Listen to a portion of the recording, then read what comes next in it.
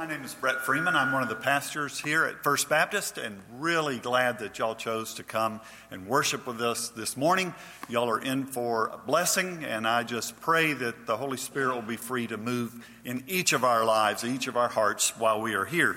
There are a lot of things happening this weekend, and today a few things out of the ordinary. One, we have a lot of guests with us, our missionary guests, and in a minute I'll have them stand so you can see where they are among us. But they also have display tables in the fellowship hall and in the lower auditorium. And after this service and in the other two services, they will be at those tables. And we want to invite you to come by, meet them, hear their stories, and just connect. Build those relationships and see what is going on in the world of missions right here in our community, around the world, with our neighbors and with the nations. I want to introduce our speaker who's going to come today. Buster Brown is a good friend. Y'all are going to be blessed to hear from God's Word. Hear from a man who is sold out to Christ. Someone I've known since 2001. We've been able to meet up in many different countries in the world. And it's a joy to have Buster with us this morning, opening God's Word and sharing from his heart. And I ask y'all to pray with me for him and for that message, that you will be as blessed as he has been in developing the messages. One of the great joys of my life is reading the weekend edition of the Wall Street Journal. It's just wonderful. Editorials are great, especially Peggy Noonan. And on the weekend, they have this section of a number of essays and book reviews.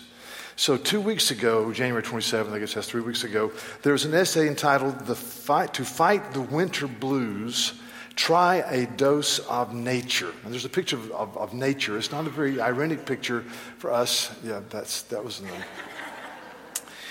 In this article, they talked about a new app called Mappiness. M as in Martha, Mappiness. And it's an app that has done a survey of tens of thousands of people, and they came up with a startling statement. And the statement was this: they said people are the most happy when they're out of doors. That people are refreshed when they're out of doors. And then they said, but the problem is that we spend 93% of our time either indoors or in the car of our waking hours.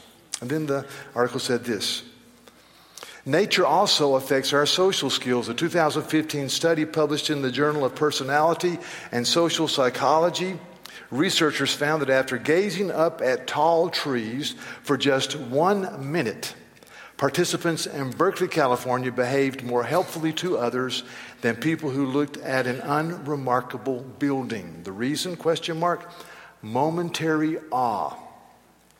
Suggests University of California Irvine psychologist Paul Piff, who co-authored the study. He said, quote, "I think we can say pretty certainly that having a little bit of awe every day in your life would make you happier, kinder, and more compassionate." And they talk about micro shots of nature. And as I read that, I thought about Psalm 19, where the psalmist says this. He says, verse 1, "The heavens declare the glory of God, and the sky above proclaims his handiwork. Day to day pours out speech, and night to night reveals knowledge. There is no speech, nor are there words whose voice is not heard." It says, the heavens declare the glory of God. The earth is the Lord's and the fullness thereof. Psalm 24. And I think if somebody can say that who believes that the created order says they support to get outdoors, if they can say that and they believe the created order is the impersonal plus time plus chance, how much more should we rejoice in the created order who know the glory and goodness of Christ? I've been preaching through the book of Colossians, and it is just a blast. And so Paul has this wonderful prayer for the church in the first chapter.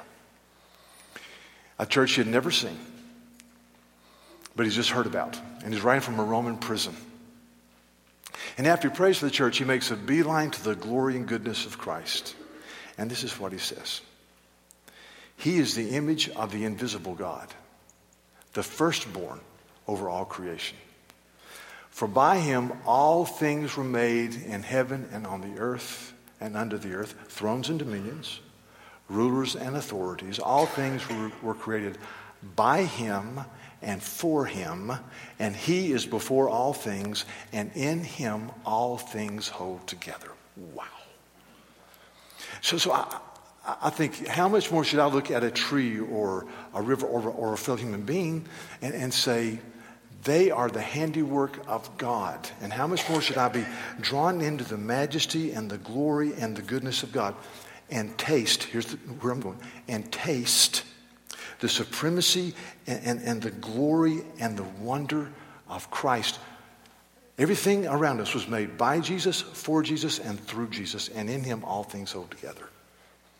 I'm not going there, but just as an aside, your marriage holds together in Jesus. Your parenting holds together in Jesus. Your relationships hold together in Jesus. This church holds together in Jesus. Christ must be supreme. And I think of men and women who are artists and who are gifted and who create incredible movies or paintings or musical scores, and how they must sit in their room and weep when they think that, is this all that there is? I think of the horrific, and it's horrific at times, aging process, and how we want to cling to youth and look younger. And people say, "Oh man, 60 is the new 40." No, it's not. 60 is still 60. You know, death is there. Death is there. But I don't mind getting old and having a bad Achilles tendon and having eyes that are going and having this. I mean, that's just, I'm 63, I'm getting older. Because the best awaits. Glory awaits. Resurrection body awaits that is going to be better than Usain Bolt. Knowledge will be better than Stephen Hawking. Unclouded vision of the glory of Jesus. That's what awaits his people. And so you know, Paul says, the outward man is perishing, but the inner man is being renewed. We don't look at the outward things. We look at the inward things. So my thesis this morning is for us to be missions-minded and Christ-glorifying. We've got to have we've got to taste and see the absolute goodness of the living God. I was thinking about creation. I came across this. This is just the swift, the little bird, the swift, you know. The swift, just listen to this. This is just one of God's creation. I mean, it's just amazing. The swift flies as far as 120,000 miles a year. Just think about that. They fly up to 105 miles per hour, which is what you average driving from Columbia to Charlotte, you know. 105 miles an hour. The National Geographic, in conjunction with a study center in Sweden, did a study of 21 swifts they captured and released. And of the 21, 3 never landed in a whole year. They mate in the air. I don't understand that. But Brett's a physics major from Georgia Tech. He can explain that after the worship service. But I mean, you just think about the incredible creation of God. And see, as the psalmist contemplated the great creation of God, he had a prayer that would be single-minded and taste the goodness of God. Listen to, again, Psalm 19, I'm going to go to verse 12. Who can discern his errors? Declare me innocent from hidden faults. Keep back your servant from presumptuous or known sins. Let them not have dominion over me. Then I shall be blameless and innocent of great transgression. Let the words of my mouth and the meditation of my heart be acceptable in your sight, O Lord, my rock and my redeemer. Are you tasting the greatness of Jesus? Are you experiencing the joy of the forgiveness of sins? Sermon on the Mount, blessed are the poor in spirit, blessed are those who mourn, blessed are the meek. And as you walk through your sin and you grieve over it, and as you're teachable under the hand of God, then you hunger and thirst for righteousness. John Calvin said this. He said, We cannot seriously aspire to Him before we become displeased with ourselves. So the knowledge of ourselves not only arouses us to seek God, but also leads us by the hand to find Him. I think that's an incredible statement. We cannot aspire to go hard for the living God until we're displeased with ourselves. We're poor in spirit. And we mourn over our sin. So also the knowledge of ourselves not only arouses us to seek God, but also leads us by the hand to find Him. We will never go hard for the living God until we say, apart from Him, I can do nothing. Now, I grew up in the 70s like many of you did, in late 60s, early 70s. And I think we've gotten away from that, from this movement, but it's called the positive mental attitude movement. And I think that's in the dustbin of history. Thanks be to God. It was from the pit of hell.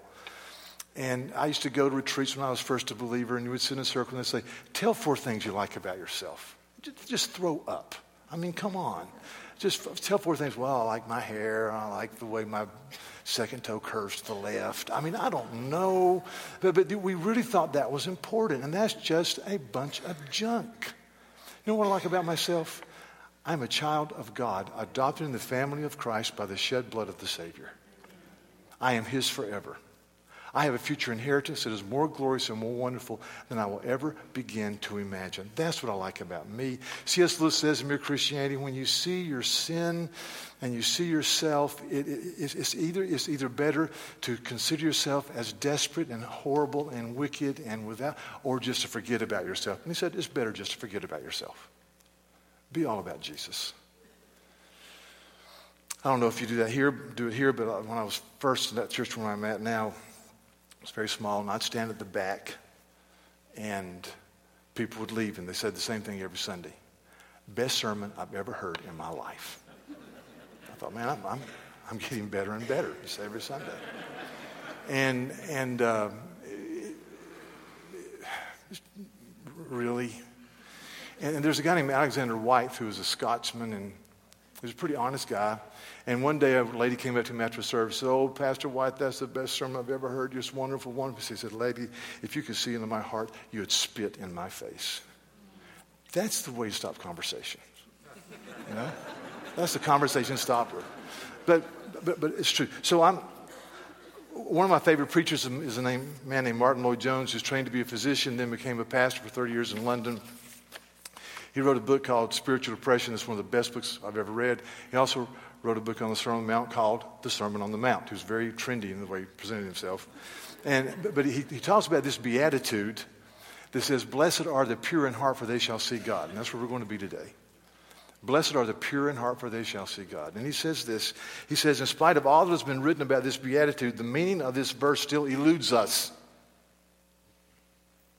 Our best plan is just to grasp something of its central meaning and emphasis.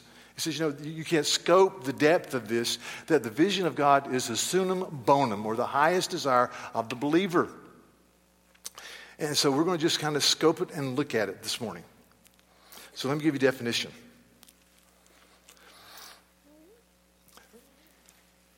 To see God, to have purity of heart, is the commitment to the single-minded pursuit of God in His Trinitarian beauty.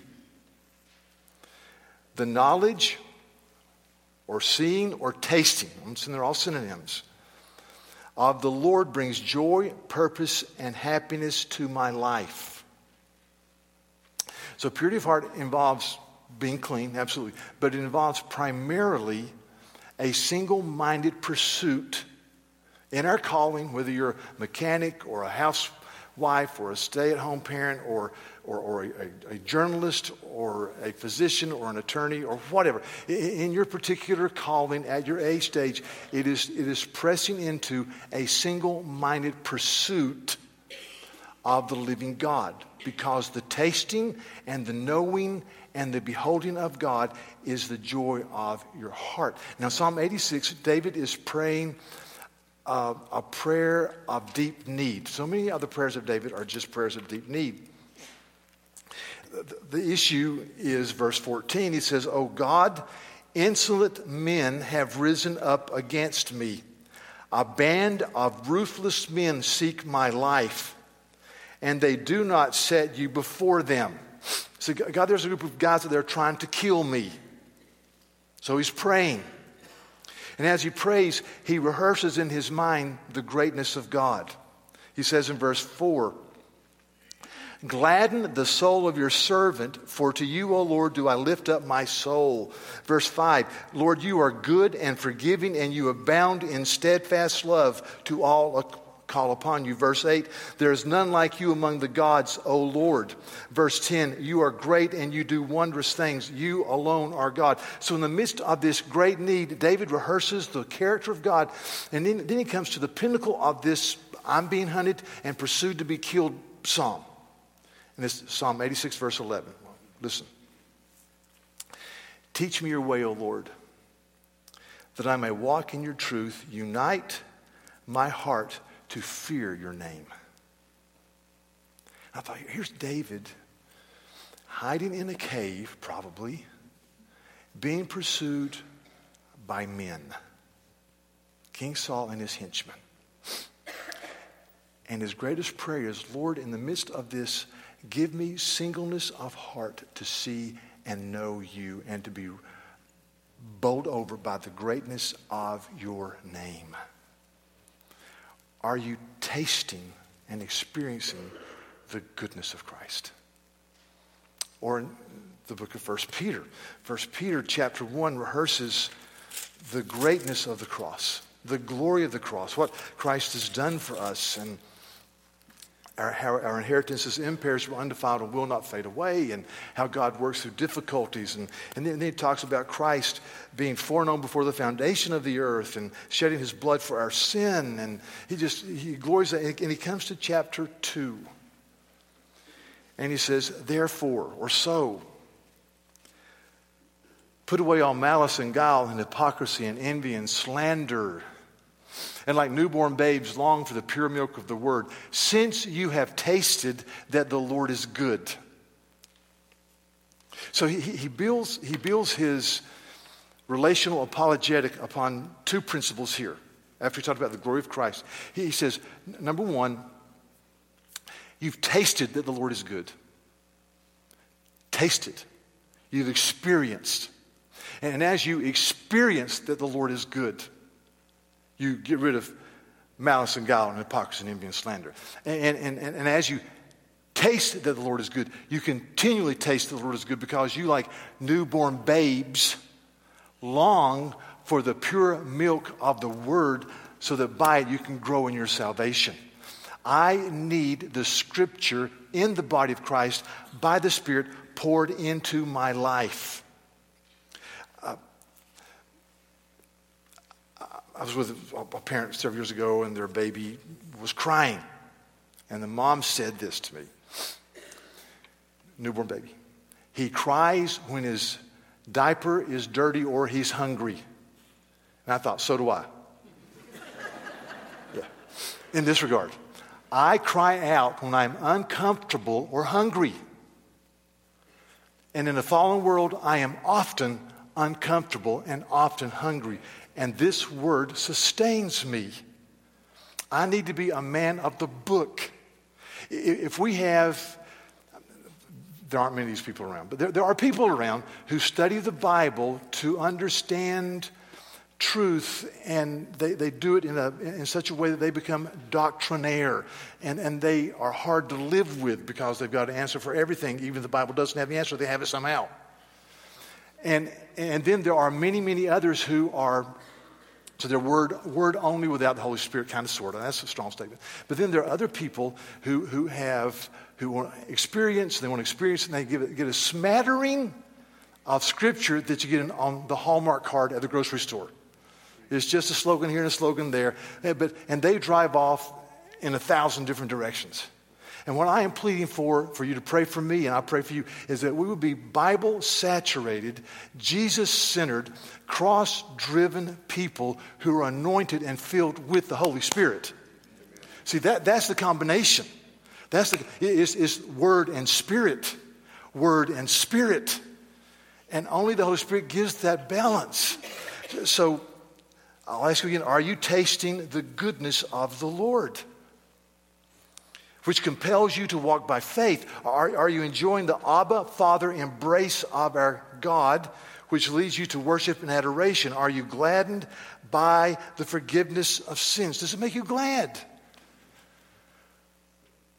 I thought recently that if I just got up every morning and did the last part of the Apostles' Creed, my day should fly. I believe in the Holy Spirit, the Holy Catholic Church, all of God's people. I believe in the communion of the saints, or those who have gone before me who live for the Lord. I believe in the forgiveness of sins, the resurrection of the body, and the life everlasting. Amen. And do I rejoice in that? Am I glad that my sins are forgiven? That when I was dead in my transgressions, God breathed life into me by the Spirit, and I'm His. Wow. So I've got kind of a weird practice. Several weird practices. My wife tells me repeatedly.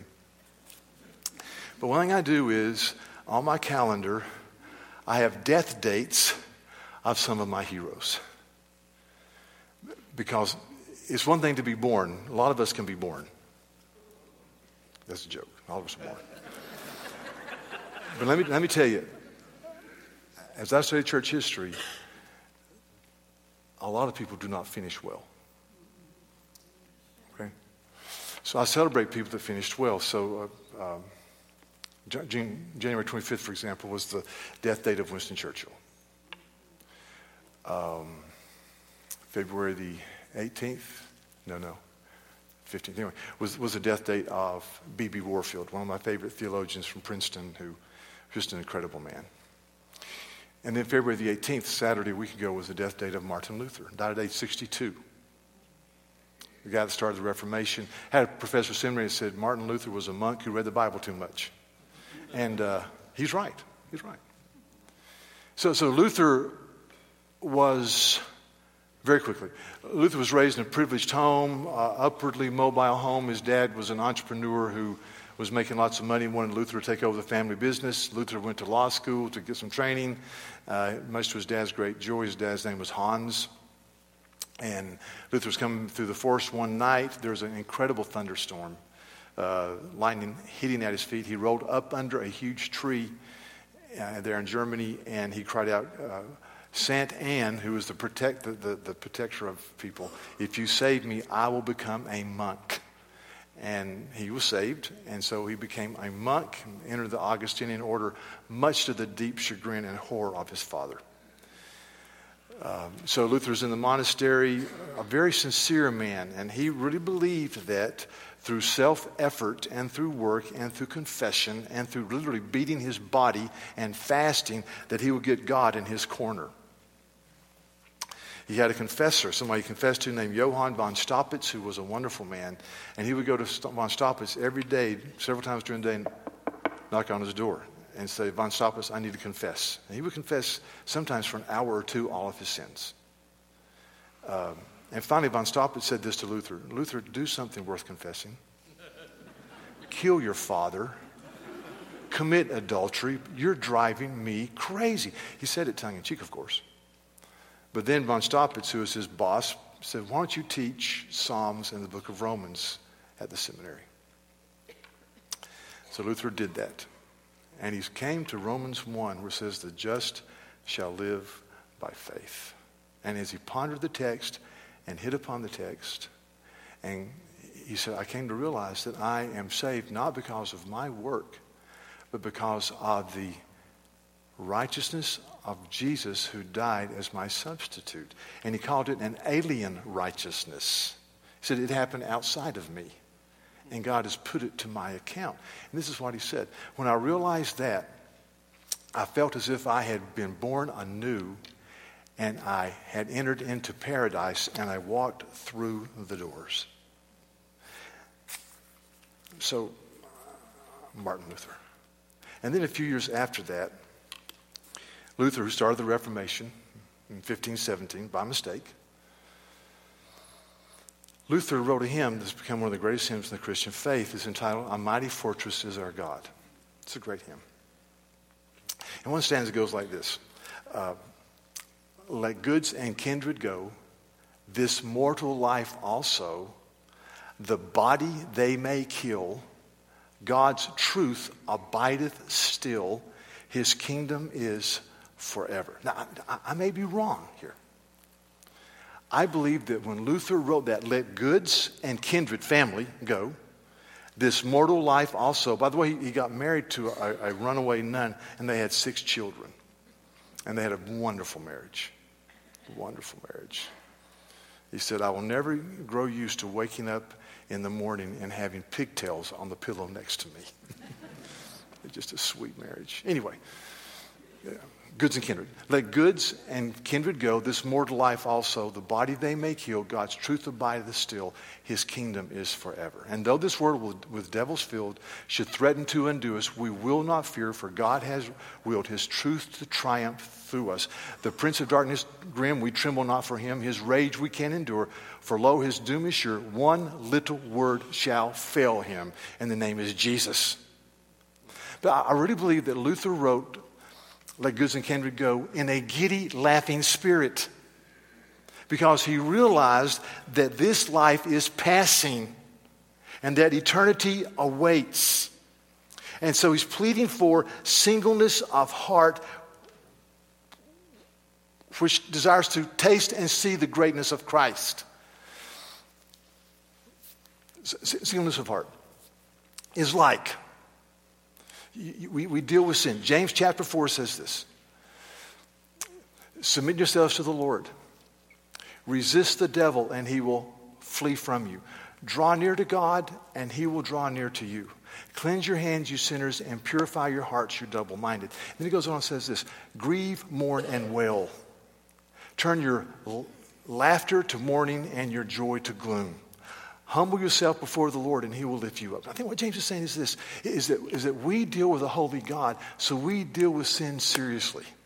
And we don't take sin lightly because we know that sin keeps us from seeing and tasting the glory and the goodness of the Lord. Here's my example. I live on the beach, or I live in Charleston on the beach.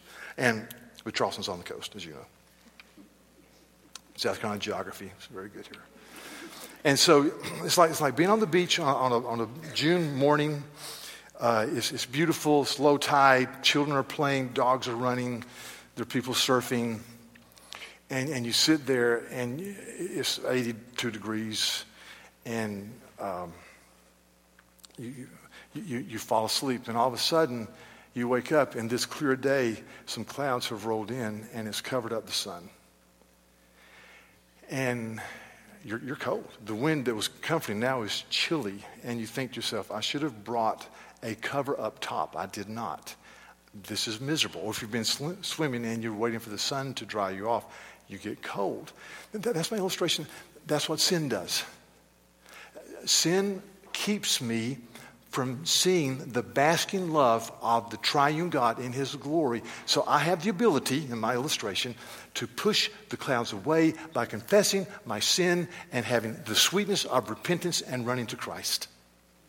And so I back up and I say, are you tasting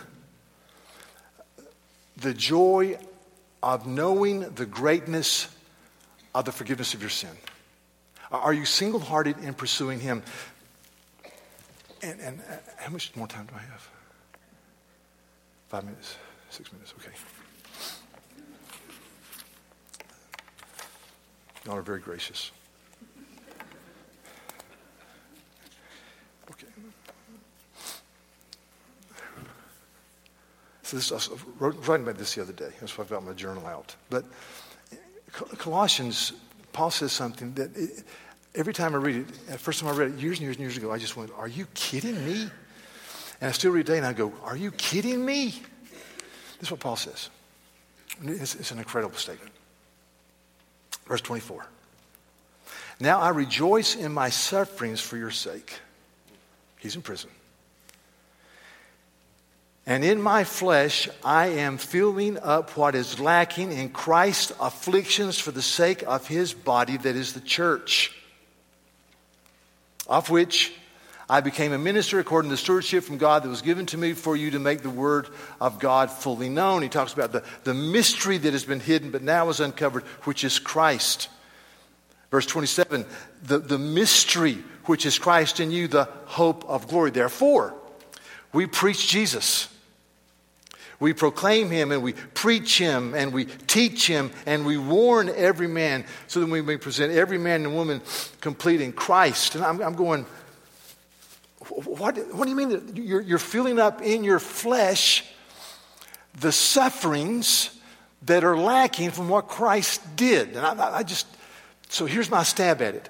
In every generation, in every locale, every zip code where the Church of Jesus is, there are men and women, we're called to be pilgrims and to live in such a way that we support and love and care for, and if need be, suffer to fill up the afflictions that this generation needs to see for the gospel to go out. That's amazing to me. We're to live as pilgrim people. I was with Jeff last night. We were talking about just what it means to be older, and how that when, and I wrote this down, when at the moment of the meltdown in life, and we all have meltdowns, and the older you get, the more meltdowns you have the potential of having. So in 24, not many meltdowns. 74, a lot of meltdowns. It's true. It's just true. We live in a fallen world. So when you go into a meltdown, you go into one or two positions. Either you become cynical and cold. And I see that all the time. You just get cold, cynical. Oh, life is screwed up. People are screwed up. Or you go to a true depth with God as we welcome our pilgrim status. Either we remain citizens of this world psychologically, or we enter a citizenship that is above. And what I'm saying is that as you say, I want to taste the goodness of God, we are called to be a pilgrim people. And let me just give you a couple of points here, and I'll close in 5 minutes. To be a pilgrim person, I wrote down 3 things. Number one, I've got to be passionate about the mystery, which is Jesus. I've got to be about Jesus. I've got to see the scripture fulfilled in Jesus. I've got to be about the greatness of the eternal God who became a man. Blows my mind. Rose victorious over death, ascended to heaven, sits at the right hand of God the Father, and is praying for this church today. And you and me. It's amazing. So behold the greatness of Christ. Number 2, to be a pilgrim person, I've got to have standards in my life that reflect the greatness of Christ. Here's my plug. We're pilgrim people in the way we handle our time and our money. I believe tithing is biblical. I do. And this church right now is having, it's not faith promise. Faith commitment offering that will support the gospel going out. See, part of being a pilgrim person is I am not seduced by the allurements of this world. I live differently. And God calls all of us to different places in different ways, but I believe there are certain standards. So I would encourage you to give above your tithes to this faith commitment offering. And then thirdly, either I am a person who goes. It may be here, it may be Botswana, it may be New Delhi, it may be the inner city of Chicago. I go. But I'm a person who's on mission. And I do that. Jonathan Edwards is one of my main men. This is what he says. God is the highest good of the reasonable creature. The enjoyment of him is our proper happiness. It is the only happiness with which our souls can be satisfied. To go to heaven fully and to enjoy God is infinitely better than the most pleasant accommodations here. Better than fathers and mothers and husbands and wives and children or the company of any or all earthly friends. These are but shadows. But God is a substitute. These are but scattered beams, but God is a fountain. These are but drops, but God is the ocean. I just love that. I'm going to say, why can't I write that way?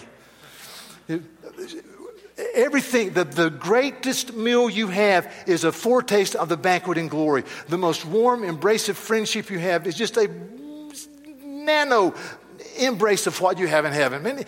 So I want to be a pilgrim because glory awaits.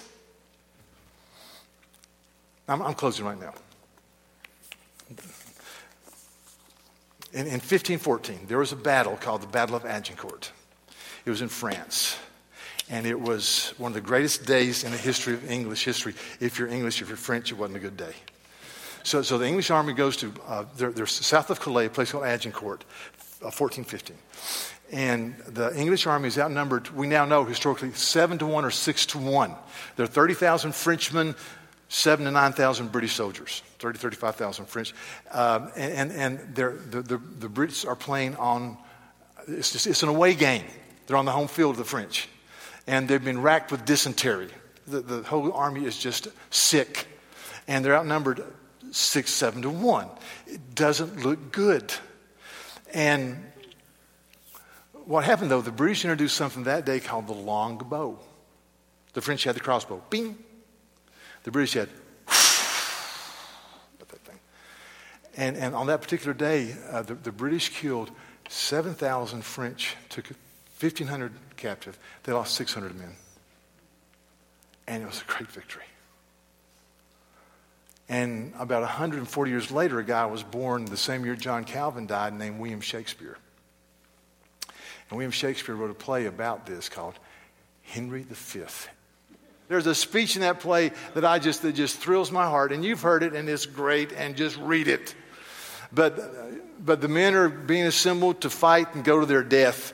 And there's a guy named Westmoreland, the cousin of Henry V. And he says, oh, if only 1/1000th of the men in England who aren't working today were here with us, we might have a chance. How's that for forward thinking? And this is what Henry V says. Just read part of it.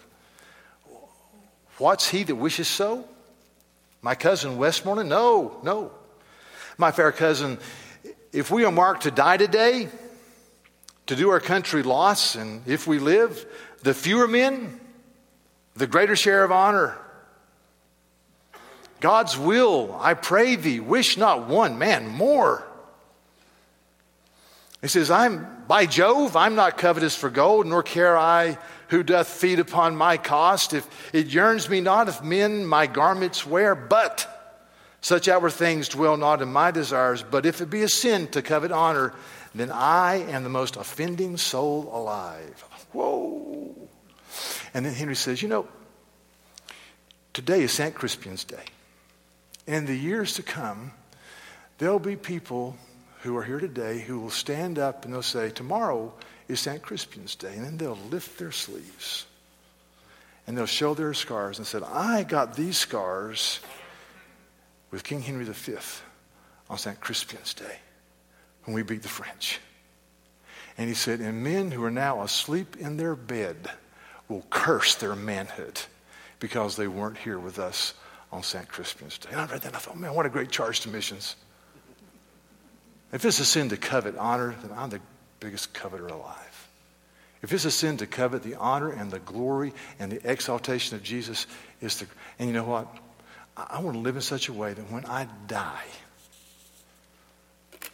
there's a sense of, well done, good and faithful servant. You lived as a pilgrim person. You live as a pilgrim person.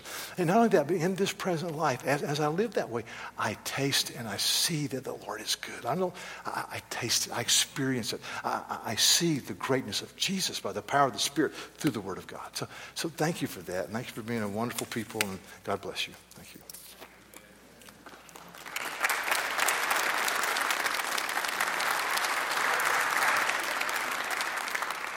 Amen. Thank you, Buster. That actually looks better than my... When we think about just the greatness of God and the greatness of the mission that He's called us to and the greatness of the honor of being a part of that. And that's kind of what this whole weekend has been about and what this whole focus has been about. And many of you have had opportunity over this weekend to connect with some of our missionaries and hear glimpses of what God is doing here in the United States, but all across the world. And there are many ways for us to be involved in that. One of the first and the foremost is prayer. And that's why we had the prayer guides on the front end of this conference conference, and we ask you to continue to do that. I'm going to ask you to continue to pray. After this, in the lobby to my right, to your left, there's a prayer guide, Seeking God for the City. 40 days of prayer. It's a great follow-up from this conference. Starts March 1st, goes to Palm Sunday. You'll be praying through different scriptures, through different focus groups within our country, but you'll also be covering the world in prayer. And so I'm just going to encourage you, pick up one of those prayer guides for your family out in the lobby. Be a person of prayer. As you've already heard Buster say, go. Just to say, God, I'm available. I'm available to go. And maybe that takes me across the street. Maybe that means I'm cultivating my cul-de-sac. Maybe it's going to be I'm going to go on a short-term trip. For some of you here, it may be that God's going to use this weekend. And I always think of Greg as a story and stuff that God's going to use this weekend to radically redirect your life. And going for you is going to be going in an entirely different direction, an entirely different trajectory. And so I'm just going to ask God just to say, here I am. Here I am. We talked about that last week. Here am I. Send me. I'm available. Whatever that looks like, God, I'm available as your servant. And I'm just going to pray that God will do that in some of our lives. But I also want to just challenge you to give. And that's what this faith commitment offering is about.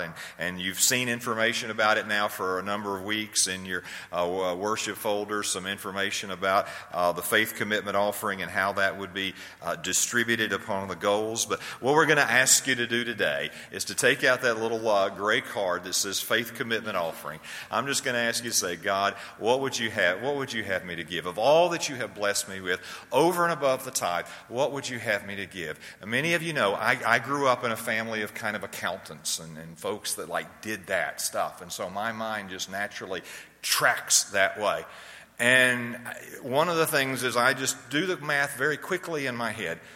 What I know is that if everybody that claims to be a follower of Christ and claims First Baptist as their family, if they gave 1%, I mean, my guess is that almost all of us could live on 1% less and not take a dent hardly to our lifestyle. But this is what I know. If every one of us gave just 1% over and above what we give, tithes and all, just 1% of our income for the global cause of the glory of Christ and missions across the street and around the world, we would have by far the largest faith commitment offering we have ever had in the history of our church. Yes, 1 stinking measly percent, right? Right? Think about that. Think about that. It probably would not radically affect your lifestyle in a negative way. For most of us, we wouldn't feel it. But it could make a radical difference for eternity, beginning in Fort Mill, South Carolina, and extending across the globe. For some of you, that may be pitching it way too low. For some of you, it may be a step up. But I'm just going to challenge you. Could you even think about it? 1%. 1% for the global glory of God, to see what God might do through that. I want to just lead us in prayer. And then as this video's going, I'm going to ask you to take a few moments with that faith commitment offering card, and then our ushers are going to come forward and receive our offering and ask you to take that commitment card and drop that in the basket as it comes by. You say, well, Jeff, maybe I already filled one out. But God's telling you, you didn't fill it out enough, all right? And maybe you need to put another one in today. That's okay. We'll correct it for you. We'll correct it for you, all right? Let's bow our heads together. Oh, Father, thank you for this weekend. Thank you for what you've been doing. Thank you for the challenge that you have placed upon our lives. Thank you for the calling to be a child of yours now and forever I am by your grace and mercy. And Father, to be a steward of all that you've entrusted to us, expertise, talent, energies, time, and yes, treasure. And Father, we just bring all of that before you right now. And as we lay it at your feet, we just say, Father, Master, Lord, how would you have your servants steward their one and only life in a way that's going to make a difference for all eternity? Lord, that is our prayer as we sit before you and respond before you in these moments. In Christ Jesus' name we do pray. Amen.